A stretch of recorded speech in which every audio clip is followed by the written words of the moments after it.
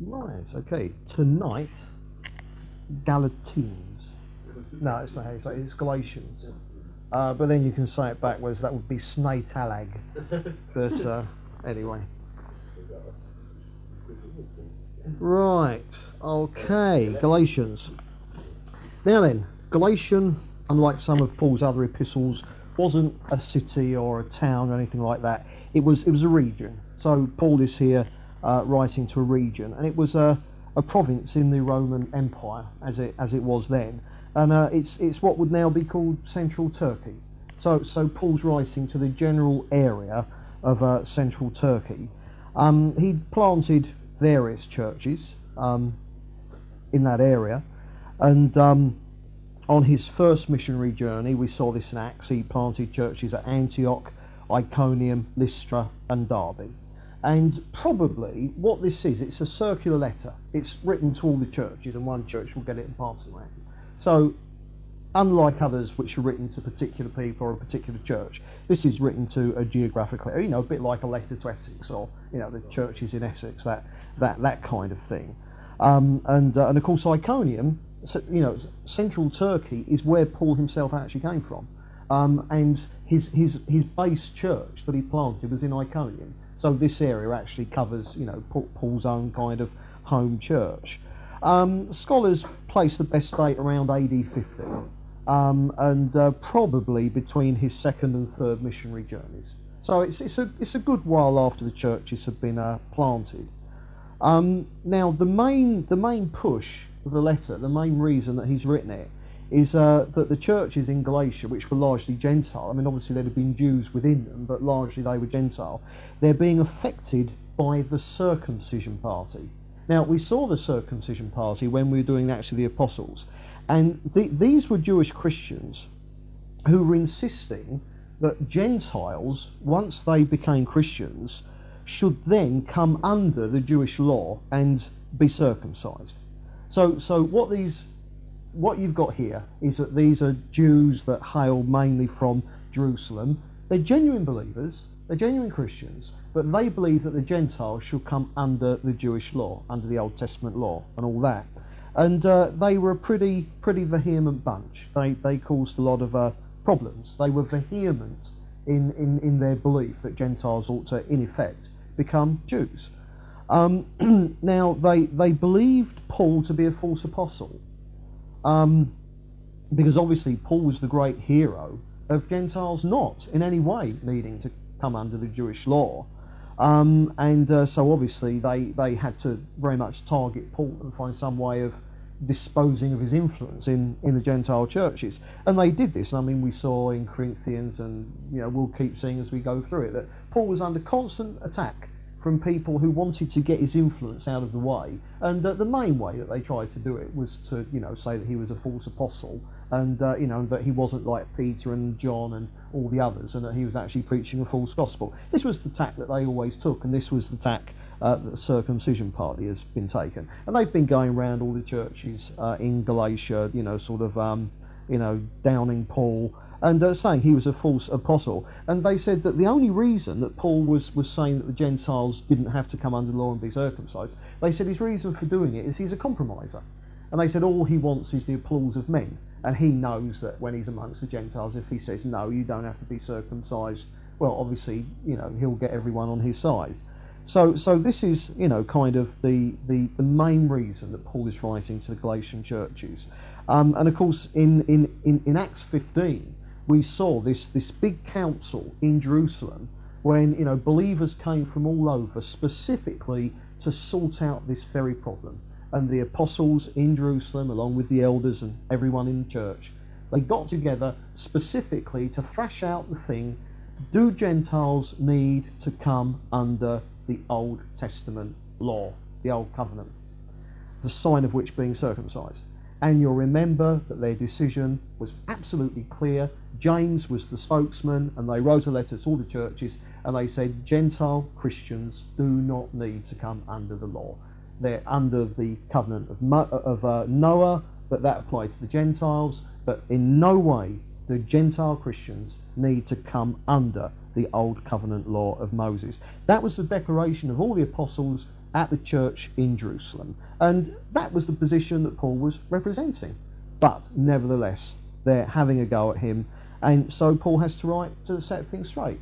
And so really, in Galatians, this letter deals with the subject of law versus grace. Now, you remember we actually did a series of, I think it was some 8 talks, where we specifically dealt with the twin errors that afflicts the church of law and grace. The old covenant versus the new covenant. Which covenant are we under? Or is it a mixture of both? And you'll remember in that series we defined the error of legalism as being demanding of yourself and others far more than the new covenant demands. And then there's the equal and opposite error of license, which is kind of do what you like, let's carry on in sin so that grace may abound. And the error there is not demanding enough of yourself and other people. It's saying, oh, okay, I'm a Christian, it doesn't matter what I do because Jesus will forgive me. So this is what Paul is dealing with. He's sorting out the law and grace issue, the errors of legalism and license. And so I commend the law and grace series to you as a much more detailed analysis of that subject. And just as a little bit of historical interest, it was this letter of Paul to Galatia that was the means of Martin Luther becoming a Christian, and arguably this is the letter that kicked the Reformation off. So it's quite an important piece of a New Testament writing. Anyway, let's dive straight into it then, in chapter 1, we'll take our normal approach, just go through it in logical segments. Chapter 1, and in the first 5 verses you have the introduction, and Paul reminds them, he says this is, in the ancient world when you wrote a letter it started off with who you were, which kind of makes sense really, isn't it? Because if you get a letter, first thing you do is look at the back to see who it's from. Well, they did it in the front, you see, which was much more sensible. And Paul's, again says this is from me, Paul, an apostle, and he reminds them, and he's straight in, commissioned by God and not man. And Paul says, I am what I am, I'm an apostle because of the calling of God in my life. And remember, the circumcision party was saying he was a false apostle, i.e. he wasn't really an apostle, he wasn't really called by God to be doing what he was doing. And Paul also reminds them that his team, his co-workers, were also called by God in the same way. So he's straight in there, setting the scene, kind of like the push here, that he's demonstrating that he is a true apostle, and therefore what he teaches is true as well. And he wishes them grace and peace, a standard kind of greeting to people. And then he just kind of, as he often does, refers to the main thing that God has done in our lives as Christians, and he reminds them that Jesus gave himself for our sins. And that's the heart of it all, isn't it? And he says that Jesus gave himself for our sins so that he could rescue us from this present evil age. Because this present evil age is going to end up in the lake of fire. Jesus has rescued us from that. And he said as well, as his Father willed. So it wasn't just Jesus. Jesus was carrying out the will of his Father. And the Father, Son and Holy Spirit, the Trinity, they are in total agreement with absolutely everything they do. They work as one. And he says, glory be to God, and just gives praise to God for that. Now in verses 6 to 10, he expresses his astonishment that they are what he calls deserting the grace of Christ. That's a heck of a thing to say, but you can do it. As a believer, you can desert the grace of Christ. And of course the point is that grace is the opposite of salvation by works.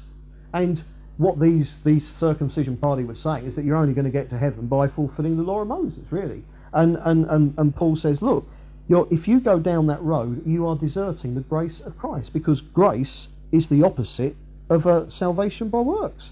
And he says, not only that, he says you're not just deserting the grace of Christ, but in so doing, you're turning to a different gospel. But he says, but the gospel you're turning to, he says, is no gospel at all. And of course the point is that the word gospel means good news. Now the good news is that salvation is a free gift from Jesus. If you turn to a gospel that says that you've got to get to heaven by doing your own good works, well, that is not good news. And I'll tell you why, because it won't get you to heaven. Simple as that. So Paul says, this gospel you're turning to He says it's not good news at all, because it's a gospel that demands something of you that no one can do, i.e. save themselves virtually by works of the law. And Paul says, look, he says Paul says, look, even if I or an angel, so Paul says it doesn't matter who it is. He says if anyone comes along and preaches a different gospel than the one I preach to you, i.e. that salvation is through faith in Jesus, and he says even if I do it, or if an angel appears, he says let them be accursed. He's saying under no circumstances accept anyone who is preaching a gospel that is different from the one you receive from me, which is that salvation is purely the grace of God, and it's through faith in Jesus. You remember in 2 Corinthians, the last talk we did on this, we saw that Paul was talking there about not just another gospel, but another Jesus. And when people come along saying, Jesus wants you to become a Jew, and Jesus wants you to go under the law and be bound by all the laws of the old covenant, that's a different Jesus. The Jesus who actually exists doesn't require that of Gentiles. Of course he doesn't. And so Paul says, look, let's have no more of it. And then as a side, he says, oh, by the way, do you think this is an example of me being a man pleaser? He says, if I just, he says, if I was a compromiser, would I just write that to you? He says, if I was a compromiser, like the circumcision party is saying, he says, I wouldn't say that to you, would I? So Paul is immediately coming against this ridiculous notion that they've got, that the circumcision party have given them, that Paul just says what people want to hear. Because if that was what he was doing, well, he's just told the churches in Galatia something that they did not want to hear. And Paul says, I haven't stepped back from doing it. So obviously he says, my critics, it's a nonsense what they're accusing me of. Now in verse 11 through to verse 24, he now directly deals with this charge that he's not a true apostle. Now remember, by a true apostle, what we're talking about, we're not talking about apostles in the sense that there are still apostles today, like church planters, itinerant ministries, evangelists and things like that. We're talking about apostles in the sense of those who had the infallible teaching of Jesus and in effect were responsible for the writing of the New Testament. So of course this is absolute unique one-off apostleship that ended obviously with the death of the apostles. Now then, the question is, was Paul a genuine apostle or not? Was he one of them? Now then, we're going to see his argument to demonstrate to the churches, of course I am one of those apostles. And he says, let me prove it to you. And he says, look, the gospel that I preached to you and the gospel that I've been preaching since I became a Christian was received directly from Jesus by revelation. He says, I didn't get it secondhand from anyone else. He says, all the things I'm teaching you about the mystery of the church, everything it means to be a Christian, all the things about the end time, the whole caboodle that I'm teaching, I didn't get it from anyone else. I got it directly from Jesus in heaven. I didn't get it from other men. Now, we saw again in 2 Corinthians, Paul at one point actually spent time with Jesus in heaven, didn't he? Now, what he does, he reminds them, and remember, he's talking to Galatians who were largely Gentiles, okay? And he reminds them of his own Jewish background. He reminds them that his own zeal and kind of commitment to everything Jewish actually led him to persecute believers. Because Paul used to go around, sort of like dragging believers out of their houses and throwing them in jail so they could be tried for heresy. So Paul said that, reminds them that he was in complete allegiance to what he calls then the traditions of his fathers. Now that's interesting. That's a tradition of the elders. That's all the stuff we looked at when we did the tradition series. And of course what he's saying here is that as a zealous Jew, he wasn't just committed to the Old Testament teaching, he was committed to all the other teachings that they developed, the tradition of the elders. So what he's saying is, sort of like he says anything that the people in the circumcision party are, just culturally and religiously and historically speaking, I was, and more so. You see, he says, that is my background. And he said, but God set him apart from birth. Because obviously, at the end of the day, you choose Jesus because Jesus chose you. you gave yourself to Jesus because the Father gave you to Jesus, if you see what I mean. And Paul says, look, but God had set him apart from birth. And he said, that was my background, but he said, that wasn't my destiny. God had other plans for me. And he says, by grace, God had called him in order to reveal Jesus in him. That's what Paul said.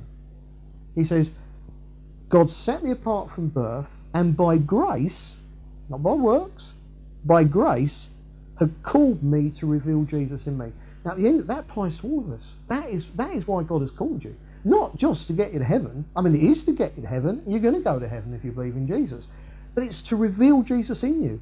All right. So the point is, you're going to heaven. Well, I'm all right, Jack, pull the ladder up. No. Now he wants to reveal Jesus in us so we can be the means of serving other people so they can come to know Jesus as well. And Paul said immediately God then sent him to preach the gospel amongst the Gentiles. And he tells them that having been converted, and remember he was on the road to Damascus, wasn't he? Southern Turkey. But he went to Arabia, and then having been there for a while, he proceeded on to Damascus. And what he says is throughout this period of time, he didn't meet any of the other apostles. Now this is important. At no point thus far has he met any of the other apostles. Now, 3 years later, he reminds them that he went to Jerusalem. Now, by this time, Paul is well established in the ministry God's given him to. So, his claim to apostleship is well underway. And he says 3 years later, he went to Jerusalem for 15 days. And he spent time with Peter. And no one doubted that Peter was an apostle, all right? He met James. Now, that was Jesus' half-brother, all right, who wasn't an apostle in the same way Peter was, but would certainly have known the teaching of Jesus and known that Peter was an apostle, all right? And he said that Peter and James, because all the other apostles were away, but he met Peter and James, all right, and both of them had only heard about him. Now they're actually meeting. And Paul reminds the Galatians that at this meeting, they fully endorsed his calling and the gospel he preached. So here's the important point. By the time Paul met one of the other apostles, Peter, everything he was preaching and teaching was already well underway. He didn't get it from Peter. It was already complete. So when he met Peter, he says Peter endorsed his teaching and apostleship. Now the point is, the circumcision party, they might be trying to say that Paul is a false apostle, but they wouldn't have said that about Peter. They wouldn't have dared. So if you see Paul is saying, Peter endorsed my calling. Now that we move into chapter 2, that it's when you go through the Bible like this that you realise that, useful though it is, the chapter and verse divisions, they're not very well done at all. In fact, they're appallingly done, some of them. But anyway, it goes on to chapter 2, virtually mid-sentence, But anyway, chapter 2, in the first 10 verses, and Paul carries on. And he says, 14 years later, he went back there with Barnabas and Titus.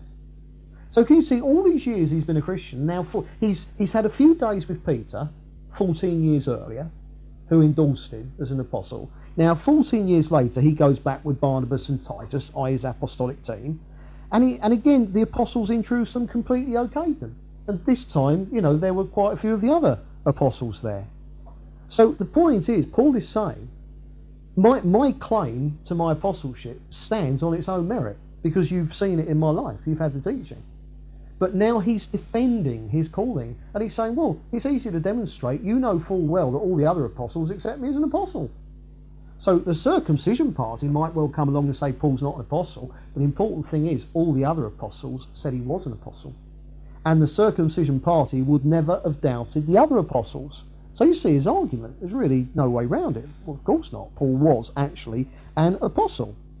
And then he reminds them that on this occasion, when he went down to Jerusalem with Barnabas and Titus, now Titus was a Gentile. So here's Titus, a Gentile, working on Paul's apostolic team. Controversy. Should Gentile Christians be forced to be circumcised? Period. Well, Paul says that no one down there, none of the apostles pushed him to have Titus circumcised. He says the circumcision party did, But he said the apostles didn't. This is proving his point. None of the apostles taught that Gentile Christians should come under the law. And basically, the Jerusalem apostles, he reminds them, endorsed him as apostle to the Gentiles in much the same way that Peter was seen as the apostle to the Jews. And Paul says, and the right hand of fellowship was extended to myself and my team. What he's saying is that even after I'd been going strong for nearly 20 years in my apostolic calling, all right, closer to the beginning of it, I met Peter. Peter said, Paul, absolutely great, no problem. I accept that you're an apostle of Jesus, all right? And now, much later on, they go back again, and all the apostles there say, Paul, we accept that you're an apostle. So what Paul is saying is, if all the other apostles accept that I'm an apostle, then that concludes the argument. Who are the circumcision party to say, if they're going to say I'm a false apostle, they've got to say all the other apostles are false apostles as well. Now, in verses 11 to 14, he recounts a visit that Peter made him up in Antioch. Remember Antioch, up in central Turkey, area of Galatia. This is where Paul made his home church. It was where Paul actually, as it were, came from. Not actually Antioch, but it was that region that he came from himself. And it became his base church in all his missionary travels and that. And he recounts an occasion when Peter was up visiting the church. And Peter was getting on famously with all the Gentile believers up there. You know, they were breaking bread together. They were sharing Lord's Supper, eating together in each other's house, having a great time, you know, just like we all do together. No problem at all. But on one occasion when Peter was there, the circumcision party put in an appearance. And having incidentally been sent by James, you know, which is a bit of a, you know, it was still a bit of a problem. The Jews in Jerusalem had a job letting go of, you know, all this. Even some of the apostles did. And but anyway, the circumcision party turned up, and Peter was kind of scared of the circumcision party, and he wouldn't eat with the Gentile Christians anymore. So in effect, he suddenly put them out of fellowship because they weren't circumcised. And even Barnabas on Paul's apostolic team, who was Jewish, he got caught up in it. And basically, Paul recounts how he publicly rebuked Peter for not acting in line with the gospel. Now, that's right. Remember, the Bible says that, you know, elders ought to be rebuked publicly. I mean, not every time they do something wrong, but I mean, if something's serious enough. Because if you have someone in leadership, if they really do something that's bad, they need to be dealt with publicly so that everyone they're influencing can see that they're being corrected. And Paul, in front of everyone, he rebuked Peter, you know, for going against the truth of the gospel. And the point was that Peter accepted the rebuke. Now, the point is, if Paul had rebuked Peter on this issue, and Paul had been wrong, not Peter, then you'd have had this clash between apostles. But the point was that Peter stood corrected.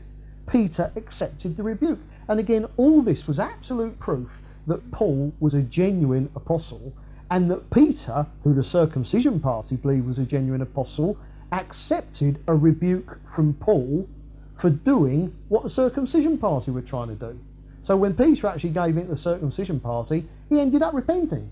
So can you see, for the Gentiles in the Galatian churches, all this was demonstrating beyond doubt that Paul was a genuine apostle, and that what he was teaching, that Gentiles don't need to come under the Jewish law, was absolutely right, and that it was the circumcision party who were wrong.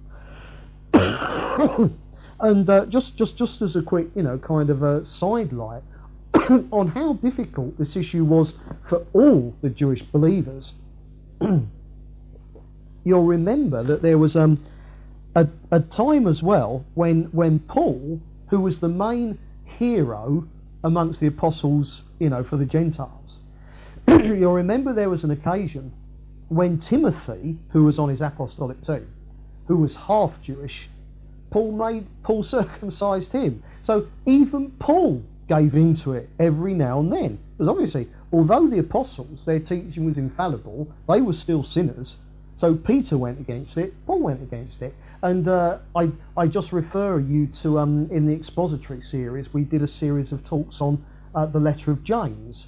And the first talk, we did a full-scale introduction looking at this whole problem and the struggle for the apostles to actually get away from the pull of the law, and so there's much more detail in that particular talk. I mean, the apostles were dust just like we are, but the point is that Paul has demonstrated beyond all reasonable doubt that he was a genuine apostle in the same way that Peter was, in the same way that John was, in the same way that Matthew was. I mean, there was no question about it, and it was daft for anyone to suggest that he wasn't. So the point is, Paul was fully endorsed by all the other apostles, was preaching exactly the same as them years before he'd even met them. So, therefore that by and large concludes his defence, and it's kind of, I mean, there's no argument against it. I.e. the circumcision party were the ones who were wrong. Now, in verse 15, we're still in chapter 2 here, Paul now begins his argument to actually refute the false teaching that the circumcision party are putting out. Now, I'm going to read verses 15 and 16, because in reading these verses, these are the heart of the letter. Get this, and you've got the whole push of what Paul is writing. So let's read chapter 2, verses 15 and 16. Paul says, "We who are Jews by birth and not Gentile sinners know that a man is not justified by observing the law, but by faith in Jesus Christ. So we too have put our faith in Jesus, so that we may be justified by faith in Christ and not by observing the law, because by observing the law no one will be justified." So that's the key. That's the heart of the letter. That's the push that he's giving. And this is the thing that he now has to refute. Remember, what's happening is that Jewish Christians are saying that even though these Gentiles have put their faith in Jesus and come to know him, nevertheless they're saying that the Gentiles have now got to become circumcised and they've got to come under the old covenant in the same way that Israel was. And that's now the argument that Paul is going to refute. And the way he does it is that he has to deal with the objections that people give to his teaching. And what they're saying is that if Paul teaches that Gentiles don't have to come under the law, then they're saying, one, that the law therefore is no good. And how can you say the law was no good if God gave it? And secondly, it must be meaning that you can just carry on and sin any way you like. And these are the two things that Paul is coming against. And the first thing he says, look, is to say, when you say that justification isn't by the law, that doesn't mean that you're saying that there's anything wrong with the law. So Paul has to demonstrate that. To say that Gentile Christians don't come under the law is not saying there's anything wrong with the law, and Paul's going to explain why that is. And he says, and it doesn't mean either that you're promoting sin. To say that you don't have to come under the law doesn't mean that you're therefore saying, oh well, it's grace, you can just do what you like and carry on sinning. We saw this in Romans, didn't we? When Paul deals with the fact, he says, look, shall we, continue in sin so grace may abound? And he says, by no means. It doesn't mean that in any way at all. And he says, look, after all, he says, it's the law that judges you as a sinner deserving death. It's only because there's a law there that you know that you're breaking it. You only know that you're bent by looking at a straight line. The law is the straight that shows your bentness. And he says that is what the law was there to do. It's the law that judges you as a sinner deserving death. But he says, look, the point is, because we're in Jesus, because we're one with Jesus, we share Jesus' experience. And he says, therefore, we've died to Jesus. We've died in Jesus on the cross. We died there on the cross with him. And he says, Jesus now lives through us. So he says, we're actually dead people. And he says, dead people are no longer under the law. They're not. I mean, if Joel dropped dead today, the law of the land wouldn't apply to him anymore. And Paul says, look, we died with Jesus. So therefore, the law doesn't apply to us anyway. And he says, but not only that, it was the law itself, as it were, that killed us off. And, and thereby rendering us dead to it. So he says the law has done its job. He says the job of the law was actually there to kill us off. The law was there to show us that we were dead in trespasses and sins, and then to bring us to Jesus so that we could die to the law, die to sin, die to the world. It's as simple as that. And so he says, look, because we're now in Jesus and not under the law, he says that means that the law has done its job. So he says, I'm not saying anything against the law. In fact, quite the contrary. He says, I'm saying the law did a very good job. The law fulfilled exactly what it was there to do. And he says, look, to build the law of Moses back up in your life, having died to it, he says, is to actually go against the law. So he says, the law doesn't want you to go back to it. He says, that is not what the Old Covenant actually demands of you. The Old Covenant was there to bring you to the point where you could die to it. Think about it. You can only be tried for a crime once. After that, it's actually going against the law to try somebody again. So what Paul is saying is the law has done its job, and it did its job well. And he said to go back to the law is to set aside the grace of Jesus, or the new covenant. He says if you go back to the old covenant, the law, he says that is to set aside the grace of Jesus, the new covenant. So he says if you go back to the law, you're cocking a snoot, as it were. You're saying no to the new way to grace. So he says, look, the point is the law doesn't want you to go back to it. If you go back to the law, you're going against the old covenant. But he says, but if you go back to the law, you're then going against the old covenant, the new covenant. So he says, if you go back to the law, you're going against both covenants. And he says, how ridiculous to be doing that. And he says, look, if righteousness had been attainable under the law, he said, why on earth would Jesus have died? He said there'd have been no point whatsoever in the death of Jesus if righteousness could have been attainable under the law. And he says, are you really saying that Jesus' death is for nothing? And of course, even the circumcision party wouldn't have dared quite put it like that. So what Paul is saying here, look, he says grace, or the new covenant, doesn't in any way at all go against the law or the old covenant, as if there was something wrong with the old covenant. He says it's not like that. He said the job of the law was to bring us to grace and death in Jesus. He says that is what the law was for. So he says the law doesn't want anyone going back to it. He says if you reject grace, you're not honouring the law. Quite the contrary. The law was there to bring you to grace. So if you go back to it, if you reject grace, that isn't honouring the law. Quite the contrary. And he says, in actual fact, you dishonour the law by rejecting grace. Now, in chapter 3, and we're going to see him continuing this argument and banging the nail home from lots of different angles. In chapter 3 and verses 1 to 5, he tells them that they're foolish to have been bewitched. And the actual Greek word is charmed, almost as if, the false teaching has cast a spell over them. He says, you've been very foolish to allow this to happen.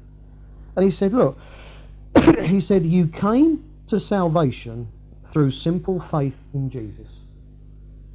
He said more than that. He said, you saw miracles worked through simple faith in Jesus.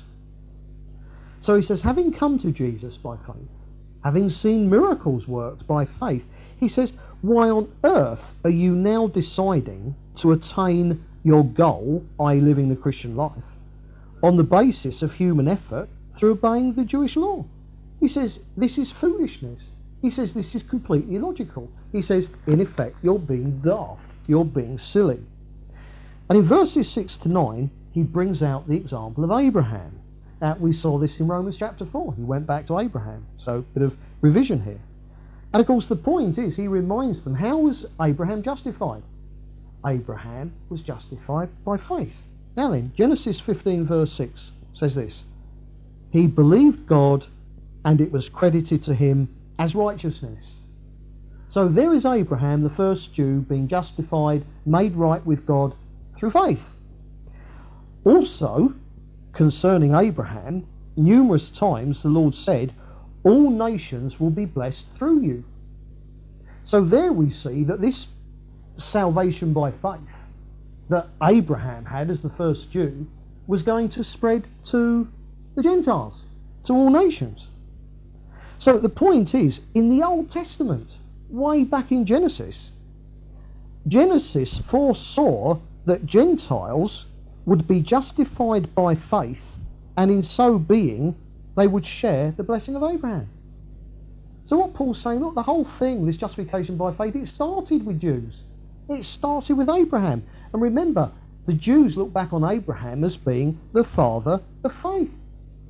And Paul's saying, look, we Jews just shouldn't have a problem here. What on earth is our problem with the idea of Gentiles being justified by faith in Jesus? He says, for heaven's sake, Abraham was the first Jew. He was our great hero, and he was justified before God by faith. And moreover, through his life, it was prophesied that this blessing was going to spread to the Gentiles as well. So Paul's saying there shouldn't be any problem here in the Jewish mind at all. Now then, in verses 10 to 14, he goes on and he gives some further Old Testament quotes. He quotes Deuteronomy 27 verse 26, which basically says that you're cursed if you do not live by everything that's written in the law. Now then, I mean, clearly no one lives by everything that's in the law. I mean, who on earth can claim to do that? And so he says this is here in the Old Testament, and here is this daft notion, and it is a daft notion, that the law could ever justify anyone. He says, of course the law can't justify. The law can only condemn, because you can't keep the law. And he says, and in so doing, it was doing its job. The law can only condemn us. All right. He quotes Habakkuk 2 verse 4, which was the heart of when he wrote to Romans. The righteous shall live by faith. Now this is quoting from an Old Testament prophet. He quotes from Leviticus 18 verse 5. Now this is speaking of the law, and it says, the man who does these things shall live by them. Now the point is, the law is doing things. Habakkuk said that you're justified by faith, which is believing something. Now then, if you're going to be justified by the law, then you've got to do the law. It's a doing thing. It's different from faith. The problem is no one can do the law. So what good is it to you if you need to be justified by law? That's why it's not good news. And then he quotes from Deuteronomy verse 23, where it says, cursed is everyone who hangs on a tree. And what he says there is, he says, look, the whole point is we're under the curse of the law's condemnation. Because we're sinners, the law simply says the soul that sins, it shall die, period. There's no way around that. But he said Jesus hung on the tree for us, on the cross. He became a curse for us. And he redeemed us, paid the price for our freedom, so we could get out the slave market of sin. We covered all that in the salvation series. So he says Jesus has redeemed us from the curse of the law. So the result is this. The blessing that was bestowed upon Abraham, which was salvation by faith, was also passed on to the Gentiles through Jesus. And Paul says, so you receive the Spirit, i.e. you're born again, when you put your faith in Jesus. So can you see his argument here? He's showing that the whole of the Old Testament teaches justification by faith as well. Now in verses 15 to 18, his train of thought continues, and he says, look, when a covenant is established, it stands. I mean, you know, when two parties come together and they make a covenant, they say you don't just forget about it, it's there. And he says, look, God's promise to Abraham that he has just highlighted, all right. Now, according to Genesis 12 verse 7, chapter 13 verse 15, and 24 verse 7, God's covenant with Abraham was that everyone, the whole earth, would be blessed, and that this blessing and promise would be fulfilled in Abraham's seed. Now that's what the Old Testament said, that this blessing was going to be through Abraham's seed. Now what Paul highlights here is, he said it doesn't say through his seeds. He says it's through his seed, singular, through one person, not loads of people, through one person. Now then, I mean, most, I suppose you thought it was Isaac, and in a way it was. But what Paul says here, and he says, this seed of Abraham is Jesus. So he says we see quite clearly that God made a covenant with Abraham that was going to mean the salvation of Jews and Gentiles through Jesus, through faith in Jesus. Now here's the point. He said, but the law came 400 years later. So he says, look, a covenant of the law that came later doesn't invalidate or do away with the covenant of faith that God had with Abraham. So he says, you don't just throw Abraham's covenant away. He says Abraham's covenant still stands. And what was the covenant with Abraham? The covenant with Abraham was salvation through faith in Jesus. And he says the law, the old covenant as it were, came 400 years later. So he says that doesn't set aside the other covenant. Of course not. So what we've got here is that the new covenant, what we call the new covenant, salvation through faith, actually preceded the old covenant, the Mosaic law. So what Paul is establishing is when he as an apostle is teaching that Gentiles are saved purely through faith in Jesus and do not in any way at all need to become involved with the Mosaic law, he's demonstrating here that he is teaching exactly what the Old Testament itself taught. And the whole point is God's covenant with Abraham, salvation through faith in Jesus, came 400 years before God's covenant with Moses. So it's quite clear that this is what every Jew who understood their Bible ought to have understood anyway, that salvation would be through faith in Jesus and nothing to do with the law at all, because the covenant of the law didn't come along for another 400 years. So in verses 19 and 20, he then turns to the question, okay, so why was the law given then? And he said, look, the reason that the law was given was to help Israel realise how much they needed Jesus. He said, look, salvation would be through faith in Jesus. But you only know you need to be saved if you know you're a sinner. So to give Israel every possible advantage, what God decided to do, well, not he decided to do it already, is that through Moses he gave this law which would be absolutely impossible for them to keep. And it would prove beyond doubt that they needed to be justified, not by the law, but by faith in Jesus. So he says the law was given to prove that they couldn't keep the law. The law was given to show them how much they needed to be saved simply through faith, by God's grace, or not at all. Simple as that. And what he does is he makes mention, this is a bit that people often don't understand. He talks about the fact that the law had angels and Moses as mediator, all right, but the new covenant has no mediator. It's just got God, no mediator. Now, I'll just explain that. You'll remember that when we did the Law and Grace series, we looked at the different kinds of covenants that there were in the ancient world, and we saw that there were parity ones where two equals were involved. Where, of course, you don't get any parity covenants that involve God because God has no equal.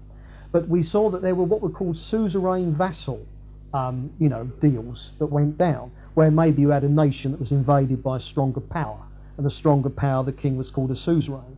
And he would have a covenant with the vassal nation, and as long as the vassal nation did what the suzerain wanted, he'd look after them, and that was called the covenant of the suzerain and the vassal.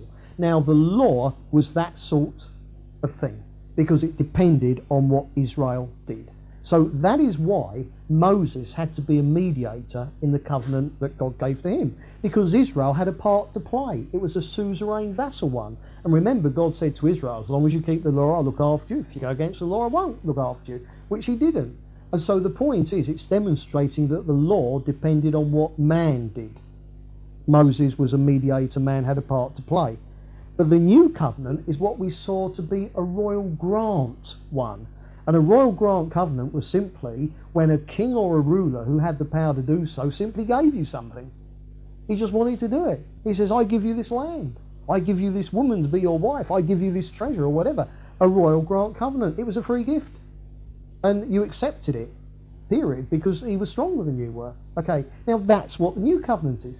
It's a royal grant. And it depends purely on what God does. Therefore, God was the only mediator involved. There was no mediator, because our salvation is purely something that God's done. It's not something that we've done. God decided to give us salvation. He's bigger than we are. We took it. You see what I mean? That's what salvation is. And so that's why Paul has that bit there about Moses was the mediator of the old covenant, but the new covenant was without mediation in any sense, because it was simply something that God gave as a free gift, which is Paul's whole argument. It's how daft for Gentiles to have to come under the law. Now, in verses 21 to 25, he deals with the question, okay, so is the law somehow opposed to faith? He says, is there some kind of disagreement, some clash between the Judaic law and faith. And Paul's answer is, no, of course there's no clash between them. Paul says, look, if the law had been able to save, then God would have used it to do so. I mean, would God have given up Jesus to the cross if we could have been saved some other way? Of course not. But the point is, a sinful world, by definition, is not justified by law. Who would be justified by law? Righteous people. But the Bible says that there's none righteous, no, not one. And that's the whole point. The idea of being justified by the law is just simply a silly, illogical idea. It's to misunderstand. It's in the same order of misunderstanding that you get in your car and decide to fly to America. It's not going to happen. Your car is not designed to fly. And the law was never designed to save anyone. My car might drive me to the airport. I ain't going to fly anywhere in it. The law will drive me to the airport, but Jesus is the aeroplane that's going to fly me. Can you see? And that's the point. The law was simply there to get you to Jesus. It's as simple as that.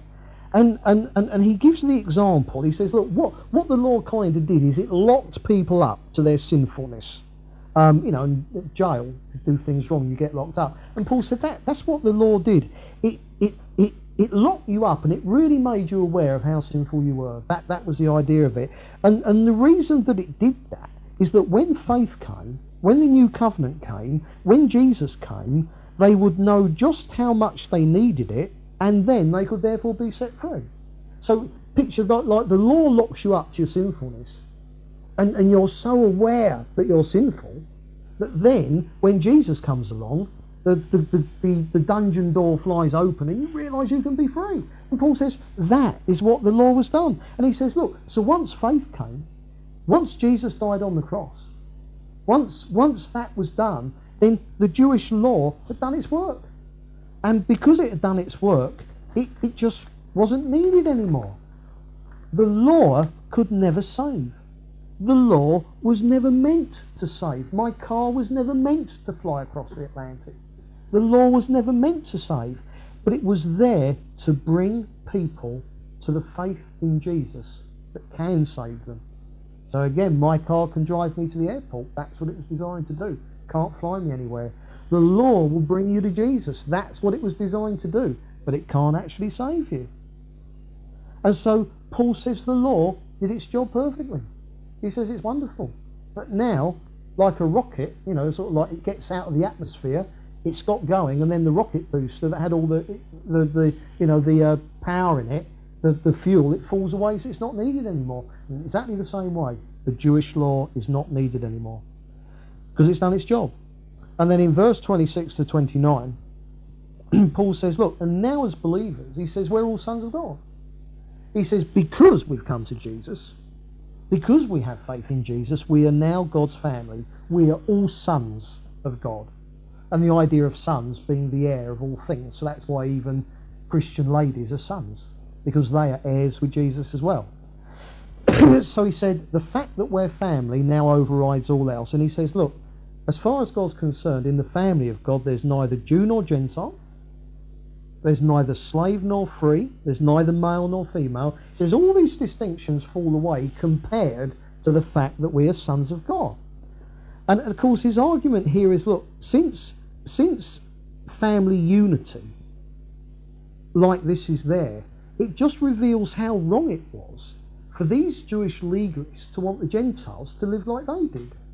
Because that's not what family is all about. We're a new family. We're neither Jew, we're neither Gentile. We're all God's sons. And so there's no question of Gentiles in effect becoming Jews, because we're all members of God's family, and that has overridden everything. In fact, elsewhere, Paul says we're actually one new man. We're like a new spiritual species, and it overrides being a Jew, or it overrides being a Gentile. Therefore, how ridiculous to think in terms of a Gentile becoming a Jew. You might as well say that a man needs to become a woman. He says it's absolutely ridiculous. And he says, look, as Christians, we are Abraham's seed. We're now one with Jesus. We are Abraham's seed, and we are heirs to the promise made to him. So everything that Jesus is and has is ours. And Paul says, so therefore Jewishness and questions of the Jewish law are just now completely irrelevant. And in chapter 4 and the first 7 verses, he develops more this idea of being heirs. And again, he's going to attack this thing about the law from yet another angle now, okay? And he gives the example of a child who's an heir to a fabulous estate.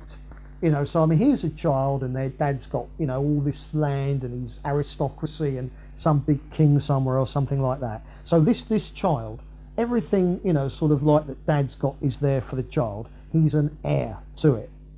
But the point is, children don't come into their inheritance until they're much older.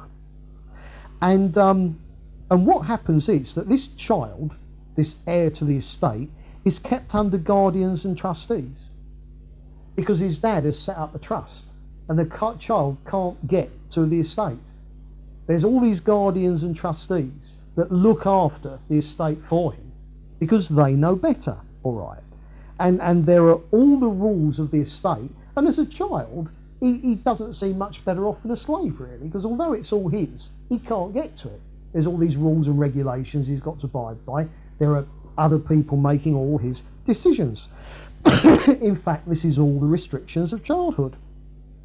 But the point is, once he comes of age, once he becomes an adult, then he receives all the benefits of this inheritance, of this estate.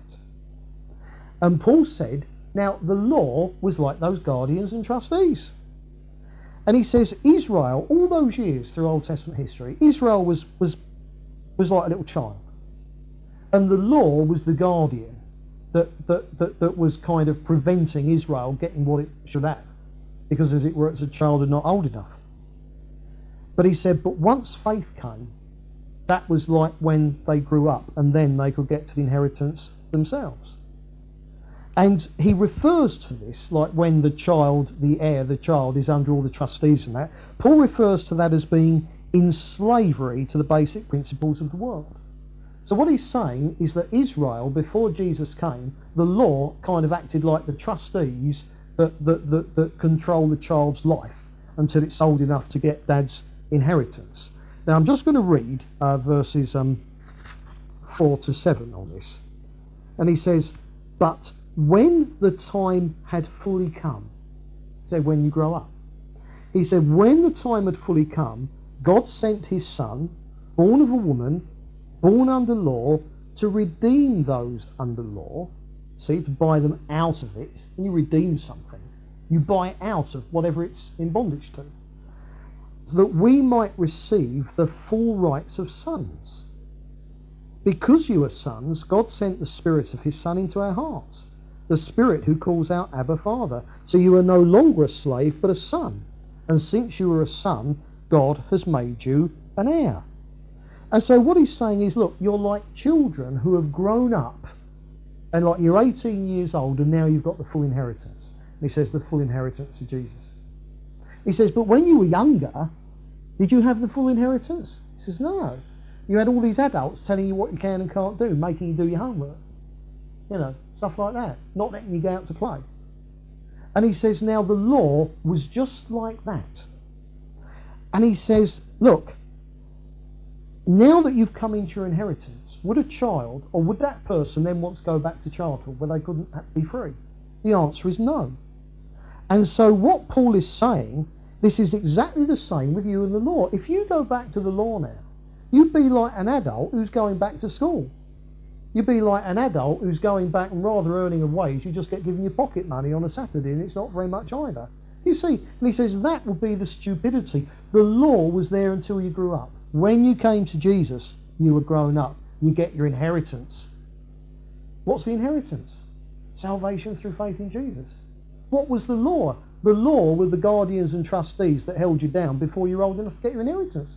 He says, who wants to go back to that?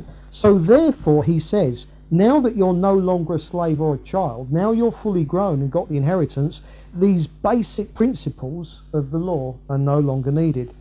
And in verses 8 and 11, he says, look, but crumbs, but now this is what you're doing. And he says, not only that, you're Gentiles. And he says, look, for you as Gentiles to go and put yourself under the Jewish law. I mean, Paul could half understand Jews doing it, Jewish Christians going back to it, but these are Gentiles. And he says, look, for you to go under the Jewish law is the equivalent to you returning to all the false gods and all the false religions you were into before you became Christians. He says it is absolutely ridiculous. And he says you have special days, special seasons, special years, all these rules and regulations that weren't part of the gospel. And he says, I fear I've wasted my efforts on you. He says, what's the point? He says, you've become free in Jesus. And now you're going back to a whole list of do's and don'ts, which are entirely irrelevant to your salvation. Like an adult going back to the do's and don'ts of childhood. You know, I mean, it's daft, an adult feeling they've got to be in at 8 o'clock on a Saturday night. And then Paul says that's what you're doing if you go back under law. And in verses 12 to 20, what he does, we'll actually read is, he appeals to their friendship. Because Paul's known them for years in the light of the circumcision party trying to turn them against him. So let's actually read verses 12 to 20. He says, I plead with you, brothers, become like me, for I became like you. You have done me no wrong. As you know, it was because of an illness that I first preached the gospel to you. Even though my illness was a trial to you, you did not treat me with contempt or scorn. Instead, you welcomed me as if I were an angel of God, as if I was Christ Jesus himself. So he says, this is the relationship we had. And he says, what has happened to all your joy? I can testify that if you could have done so, you would have torn out your eyes and given them to me. So clearly, Paul had some kind of ongoing eye disorder. Have I now become your enemy by telling you the truth? He says, look, those people are zealous to win you over, but for no good. What they want is to alienate you from us, so that you may be zealous for them. It is fine to be zealous, provided the purpose is good, and to be so always, and not just when I am with you. My dear children, for whom I am again in the pains of childbirth until Christ is formed in you, how I wish I could be with you now and change my tone, because I am perplexed about you. And what he's doing here is appealing now to the friendship he has with them. So he's look, these circumcision party guys coming along, getting you all bound up in all these rules and regulations. He says, they're not doing it because they care about you. He says, I've proved that I cared about you. What I've done for you, I've done as a friend, I've done as a brother. He says, these guys, they're just pushing their own agenda. He says, they've got to be in their bonnet. And you're their victims. And then in verses 21 to 31, he uses an allegory of one of the Old Testament stories. A true story, because the Old Testament is true, but Paul uses it as an allegory of something. And it's the story of Hagar and Sarah in the Old Testament. Now you'll remember that God had promised Abraham that he was going to have a son, but he was very old, too old to be a father. And his wife, Sarah, was too old to have a son. And yet God had promised them he was going to have a son, Isaac. But you'll remember that what Sarah suggested to him is, look, we're too old for this. God can't do this. Let's help him along. And so Sarah gave Abraham her maidservant called Hagar. So Hagar was a slave. And so what happened was Abraham slept with her and she bore him a son called Ishmael. So they were helping God along. You see what I mean? But then what happened later on is that Sarah bore a son anyway, quite miraculously. So the point is, Ishmael was born of a slave and was man's effort, whereas Isaac was the child of promise and born to Abraham's wife Sarah, miraculous birth, purely of God, and born to a free woman. So Ishmael was a slave, Isaac was a son. So the point is that Paul pushes this analogy, because there's nothing supernatural or miraculous about Ishmael at all. Now Paul applies this analogy and he says, look, Hagar and Ishmael, this slave and her son, man's effort, likens to Mount Sinai, the law. That's where the law was given. The Old Covenant, present Jerusalem, Israel in the mess it's in now, as it were. And he says Sarah and Isaac, they represent the Jerusalem above, heaven, everything that's of God, the kingdom of God, the new covenant, all right. So what Paul is saying is that Hagar and Ishmael equals slavery. Sarah and Isaac equal freedom. And he says, so if you go back into the law, you're like Hagar and Ishmael. It's slavery. But if you stay away from the law and just stick with Jesus, it's Sarah and Isaac. It's freedom. And in actual fact, what God told Abraham was to cast out the slave woman from him. And Paul now says, cast out all this legalism. Get rid of it. And of course, Ishmael persecuted Isaac. And it was the same in Paul's day. Christians who were legalists were persecuting Christians who weren't. Because the circumcision party were persecuting Paul. They wanted to bring everyone into bondage. And so Paul says, look, Abraham was told to get rid of Hagar and Ishmael. He says, Hagar and Ishmael represent the law. Get rid of it. Sarah and Isaac represent your freedom. Stand firm in that freedom, he says. So you must discard adherence to the Jewish law as the means of living the Christian life.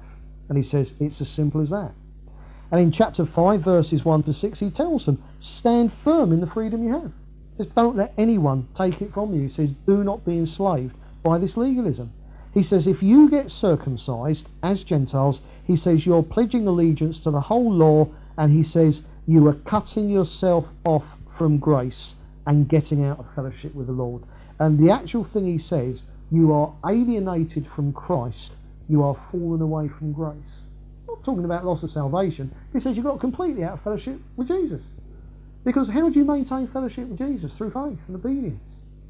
What these guys were doing is purely in their own effort. They're living under the law, not drawing on God's strength at all, because God's strength is not in the law. It's as simple as that. So he says, look, you're alienating yourselves from Jesus. You're falling from grace. He says, get rid of all this legalism. And I'm just going to read verses 5 and 6. He says, but by faith we eagerly await through the Spirit the righteousness for which we hope. For in Christ neither circumcision nor uncircumcision has any value. The only thing that counts is faith expressing itself through love. That's how righteousness comes, through faith in Jesus. And in verses 7 to 12, he tells them that they were running well. He says, you were doing okay. And then he tells them what he thinks of the circumcision party. And he says that for him, far from being a compromising man-pleaser, as they were saying, he was saying that actually his stand on this gets him into loads of trouble. Because the point was, Paul suffered a heck of a lot at the hands of the Jews because he preached salvation purely by faith. So Paul says, no, I'm not the man-pleaser. They are, in fact. And I just want to read verse 12. This is what Paul thought of the circumcision party. He says, as for those agitators, I wish they would go the whole way and emasculate themselves. That doesn't need any explanation what that means. That was how strongly Paul felt against them. They were believers, but they were bringing other believers into bondage. They were false teachers. They were believers, but they were teaching heresy. They were bringing people into bondage, and Paul stood against them. That's what he thought about them. But in verses 13 to 15, he now turns to the point. He says, look, the fact that you mustn't be into legalism, he says, doesn't mean that you can go into license. He says it doesn't mean that anything goes. It doesn't mean that you can just do what you like or sin, knowing that God's grace, kind of is going to forgive you. He says, look, the law is summed up. He said, forget all the rules and regulations, but he says the law was summed up as loving your neighbour as yourselves. And he says that applies to us in the new covenant. He says we must do that. There are demands on us in the new covenant. And if you don't meet up to it, doesn't mean you won't be saved. It means you'll lose reward. But he says, look, we're set free not to do as we please, but we're set free to serve the Lord. And the reason we're free from the law is so that we can be free to live in obedience to Jesus and to serve other people. And he says, if you don't do this, he says, you'll devour and destroy each other. Because legalism devours and destroys. It sets people against each other, sets people on witch hunts. Because if I'm a legalist, it means I want you to live how I say. And that tears believers apart. And in verses 16 to 18, he says, look, live by the Spirit, but you do not gratify your sinful nature. So this isn't Paul saying you can do what you like. This isn't Paul saying, oh, no, we're not under law. Well, of course not. Okay, we've seen that law makes demands of you that the new covenant doesn't. But that doesn't mean there are no demands on us. The new covenant makes demands on us. They're different demands, but they're demands nevertheless. And Paul says one of these demands is that if you live by the Spirit, you must not gratify your sinful nature. So he says you can't carry on in sin so that grace may abound. And he says, look, the Holy Spirit actually wars against our sinful natures to stop us getting our own way. So he says the ministry of the Holy Spirit is to stop you getting into license. This is sanctification. Justification, justified, never sinned, made right with God, set free from the penalty of sin. We will never go to the lake of fire. But now Paul is talking about sanctification. We need to be set free from the power of sin. And the Holy Spirit is there to war with our sinful natures, all the time bringing us to heel, to stop us getting our own way. So Paul says, living under the law is an impossible struggle, can't be done. But he says living in the Spirit is a struggle as well. He says, but that can be done. But he says it's still a struggle, and the Holy Spirit will wrestle with you to stop you getting your own way. And but he says, but at least it's free from being under the law. He says it may be a struggle. He says, but it's a better struggle. It's totally different. It's better.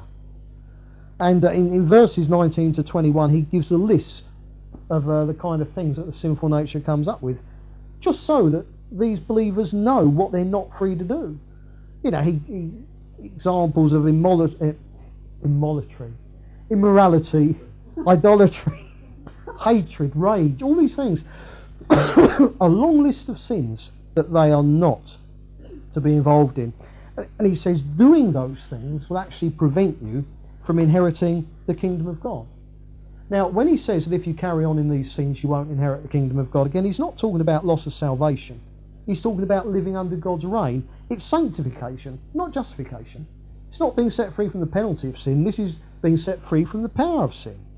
For instance, in Acts 14:22, one of the things that the early church was preaching was this: through much tribulation we must enter the kingdom of God. Now, they weren't saying that in order to get converted you must go through much tribulation. Entering the kingdom of God can mean getting converted.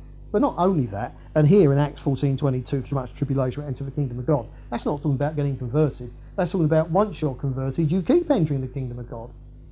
But if we stay out fellowship through sin, we're not going to enter the kingdom of God, we won't be justified. We'll get to the kingdom of God up there, but we'll not really be living in the kingdom of God down here. Now, Paul says that's crazy. You want to inherit the kingdom of God down here.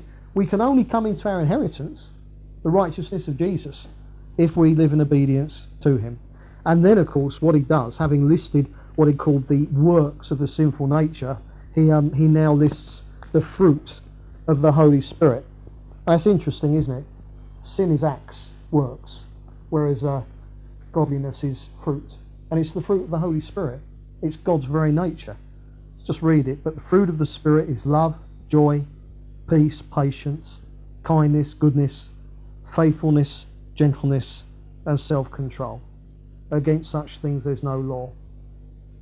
That's the new nature. That's wonderful. We live like that, crumbs. And that's what Jesus is like, and Jesus lives in us. And it's been said, because it says the fruit of the Spirit. It doesn't say fruits. It's kind of one fruit but 9 flavours. And you put it all together, and it's love. It's the love of God shed abroad in our hearts. That's the life we should be living, as opposed to the works of the sinful nature. And the reason that he says that against such things there's no law, remember, if you go into legalism, there's a million things that you can't do, isn't there? The point about the fruit of the Spirit is you feel free to do them all as much as you like. There's no point where you're overdoing it. You cannot love people too much. You cannot be too gentle. You cannot be too kind. You see, that's why Paul says there's no law against these things. Because we're working on a totally different principle here. A completely different principle. It is the life of Jesus in us through the ministry of the Holy Spirit. And Paul ends chapter 5 by saying, look, we have, after all, crucified the sinful nature. So he says we're not going to live in that. More and more it's going to be the fruit of the Spirit.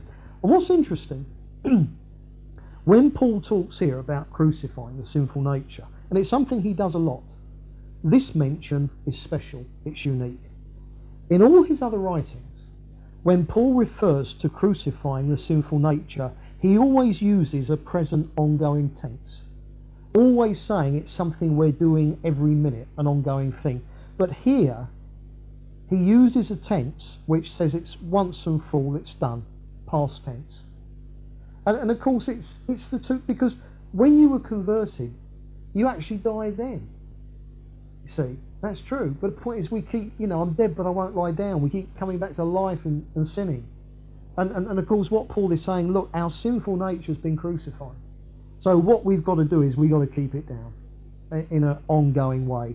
But here it's talking about a once and for all things. and he says, let us not become conceited, provoking and envying one another. And he says, look, good relationships with each other is what it's all about. Right, now then, we'll just very, very quickly go through chapter 6.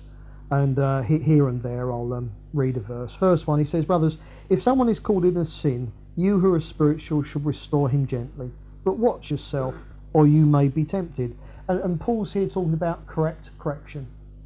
It's right sometimes to correct when God leads, but you've got to do it correctly. And Paul says, if you ever do correct someone, remember how sinful you are as well. Let it be in an attitude of humility, not a kind of a finger pointing coming down like a ton of bricks, because whatever that brother or sister's doing that you're correcting them for, you can do it as well. You're not exempt. And in verse 2 he says about carrying each other's burdens, and he says in this way you'll fulfill the law of Christ. You see, the Old Testament was the Old Covenant was the law of Moses, and we're not under that. We're in the New Covenant, and that's the law of Christ, and we are under that law. But it's different, because it doesn't depend on our efforts. It depends on the life of Jesus within us. We've still got to do our bit, but the power comes from Jesus himself. Under the Old Covenant, the power to obey the Old Covenant came from you. In the New Covenant, the power to obey it comes from Jesus. Wow, what a difference. Again, to obey the Old Covenant in your own strength is like trying to get my car to fly. It won't happen. But in the New Covenant, to live in obedience to the law of Christ, we've got wings. Do you see? And that's what changes everything. It's a different design. And in verses 3 to 5, he says, look, if anyone thinks he's something when he's nothing, he deceives himself. Each one should test his own actions. Then he can take pride in himself without comparing himself to somebody else. For each one should carry his own load. And he says, we must make sure in our relationships with other people, and in regards to our relationship with ourselves, that we have a correct and humble self-assessment. The problem very often is that we think we're great, and we're not. It doesn't mean we're rubbish. We're very precious to the Lord. But we need to have a humble self-assessment, because it's so easy to be blinded to ourselves, isn't it? And this kind of humility that elsewhere Paul talks about, regarding others more highly than you regard yourself, putting others first. And he says each one shall test his own actions. We're responsible for assessing ourselves, and every now and then we need to have a good look and think, well, am I living in a humble attitude, or am I a little bit, here comes me? And at the end of the day, whether we're extrovert or introvert, we can still in our hearts be doing a here comes me. Do you know what I mean? And Paul says we need to make sure that we're humble. And in verse 6 he says, anyone who receives instruction in the word must share all good things with his instructor. I think you've got to bung that together with when Paul writes to Timothy, talking there about people in full-time ministry. Obviously if you benefit from their ministry and God's called them full-time, and then do your bit, I guess, in a helping them in that, because at the end of the day, if they're not supporting themselves, they can't help you, can they? So it's a bit of a sort of like just a mutual benefit thing there. And verses 7 to 10, these are important. He says, look, don't be deceived. God is not mocked. You can fool me, I can fool you. You can't fool God. He says, a man reaps what he sows. And we will. We're Christians. The Holy Spirit will ensure that we reap what we sow. The one who sows to please his sinful nature, from that nature will reap destruction. So what Paul is saying there, if you just live to gratify his sinful desires, and me first, you first, okay? Well, there are Christians whose Christian lives are characterised by folly, destruction, no purpose. It's because they're sowing to the sinful nature. Listen to this. But the one who sows to please the Spirit, from the Spirit will reap eternal life. What that means is that you'll get your eternal life, start living it out down here. See, some Christians, they live more like they're non-Christians. They're hardly living in their eternal life. But if we sow to the Spirit, if we put obedience to Jesus, if we put him first, then we can find that we'll actually have the benefits of that. And think of it like this. God wants us to go to heaven on a little bit of heaven. You see? I've told you before, there's a spider that lives underwater, but it breathes air. And what it does is that every now and then it goes to the surface, and it gets an air bubble and goes back down to the bottom of the pond, and it lives off that air bubble. Now that's what we are. We live off of heaven, but on earth. But lots of Christians, they don't keep, as it were, going up to get that heavenly air bubble. They just sow to their sinful natures and get nowhere. Well, but sow to the Spirit, and we'll reap eternal life. We'll go to heaven on a little bit of a heaven. And and Paul goes on, he says, look, let us not become weary in doing good. Don't get tired of doing good. Don't ever get tired of following the Lord, even though it's hard, even though sometimes it is wearisome. Keep going. Keep going. And he says, look, at the proper time we'll reap a harvest if we don't give up. So don't give up. You will reap the harvest. And what is the harvest? Elsewhere, Paul says the harvest is righteousness. A harvest of righteousness. And he says, therefore, as we have opportunity, let us do good to all people, especially to those who belong to the family of believers. So that family first. Family comes first. It's only right that Belinda and Bethany are first, they come first to me over anyone else. Now, in the same way, in the church, we're family. So therefore, family comes first. So we do good to all men, of course, unbelievers. It's vital. We do good works to unbelievers and they see Jesus in us. But especially the household of faith. Brothers and sisters always come first. And then Paul says, see what large letters I used to write to you with my own hand. So Paul probably dictated the letters and someone else, but here he writes, hi, guys, in big letters, to say, look, it's me. And then he goes on to say, look, those who want to make a good impression outwardly are trying to compel you to be circumcised. The only reason they do this is to avoid persecution for the cross of Christ. And he says, the truth is, it's the circumcision party who are men pleasers, not me at all. He says, they can't even obey the law they advocate themselves. He says they just want to add numbers to their cause. They're totally unspiritual. And he says, I am going to boast in one thing only, the death of Jesus on the cross. Not the law, nothing like that. My boast is Jesus. And he says, look, I'm crucified to the world and the world is crucified to me. That's because of Jesus. And he says, it's not circumcision that matters, it's not uncircumcision. He says, look, it's the new creation that matters. We've got a new nature. Jesus lives in us. That's what matters. Forget about all this stuff about the law. The law is external. He says the new covenant is internal, because when Jesus came to live in us, God's law got written on our hearts. It's in us now. It's as simple as that. And then he says, look, Christians are the Israel of God.